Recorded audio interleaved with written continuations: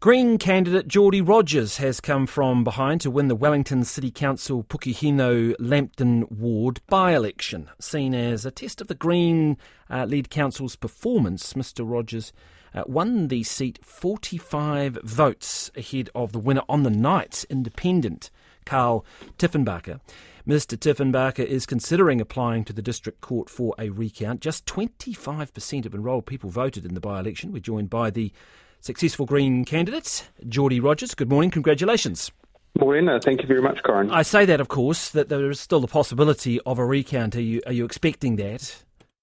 I think that's totally for Karl to make that decision. There's obviously all the rules that lay out what should and shouldn't constitute a recount. But I'm confident that the majority we have was enough, and the advice that I had got given as well is that it is a definite win, and that I can be confident that I'll be sworn in on Thursday.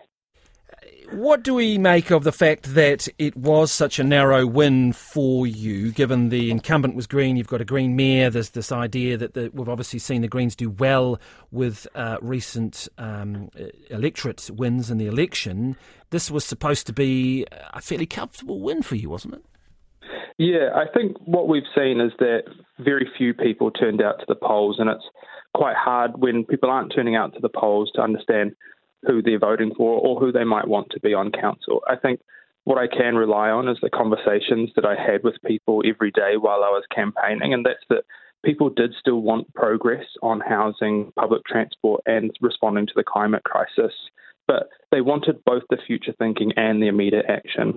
And I think as a council, we do have to be thinking about how are we delivering that immediate action as well. I mean, has the obvious thing is that we've seen a big focus on infrastructure, the pipes, the water shortage in Wellington, and perhaps a focus on a failure to invest in infrastructure.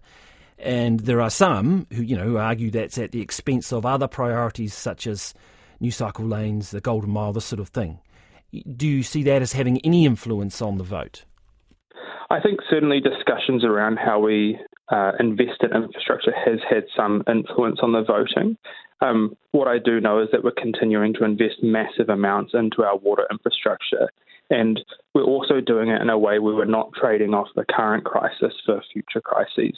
We have to continue investing in the things that we're facing right now, but we do also have to invest in the future so that we don't have clogged up streets, so that we don't have to respond to rising sea levels. And so I think the council is finding that balance at the moment, and we do have a lot of communicating to do, making sure that it's actually two-way communication to make sure we're finding the right balance with people. So, I mean, you have won the seat on the numbers, so we take that at face value, but you don't see this, the narrow nature of the win as perhaps a little bit of a pushback against the Greens in Wellington? I think given the turnout is so low, it really is hard to draw any conclusions from it. But what I do know is, regardless of what the election result is, my focus is making sure that I deliver for people in Wellington so that no one in the future has to face the crises that we're facing now, and the city is more affordable, flourishing and vibrant, and people can get around easily and safely. Now, you've obviously had a big focus on housing in your previous role. It's a big issue in Wellington City. This issue around character homes, the Independent Advisory Board's been criticised for some of its work. Where do you see this going now in terms of trying to increase the intensity, I guess, of housing in the city? Yeah, it certainly seems like there is a tension at the moment, and now that I am being sworn in a councillor, I'm more restricted as to what I can and can't say around the report. But I think what we are seeing broadly across the city and the discussion and media is that people are dreaming of a place where there are more houses where people can afford to live.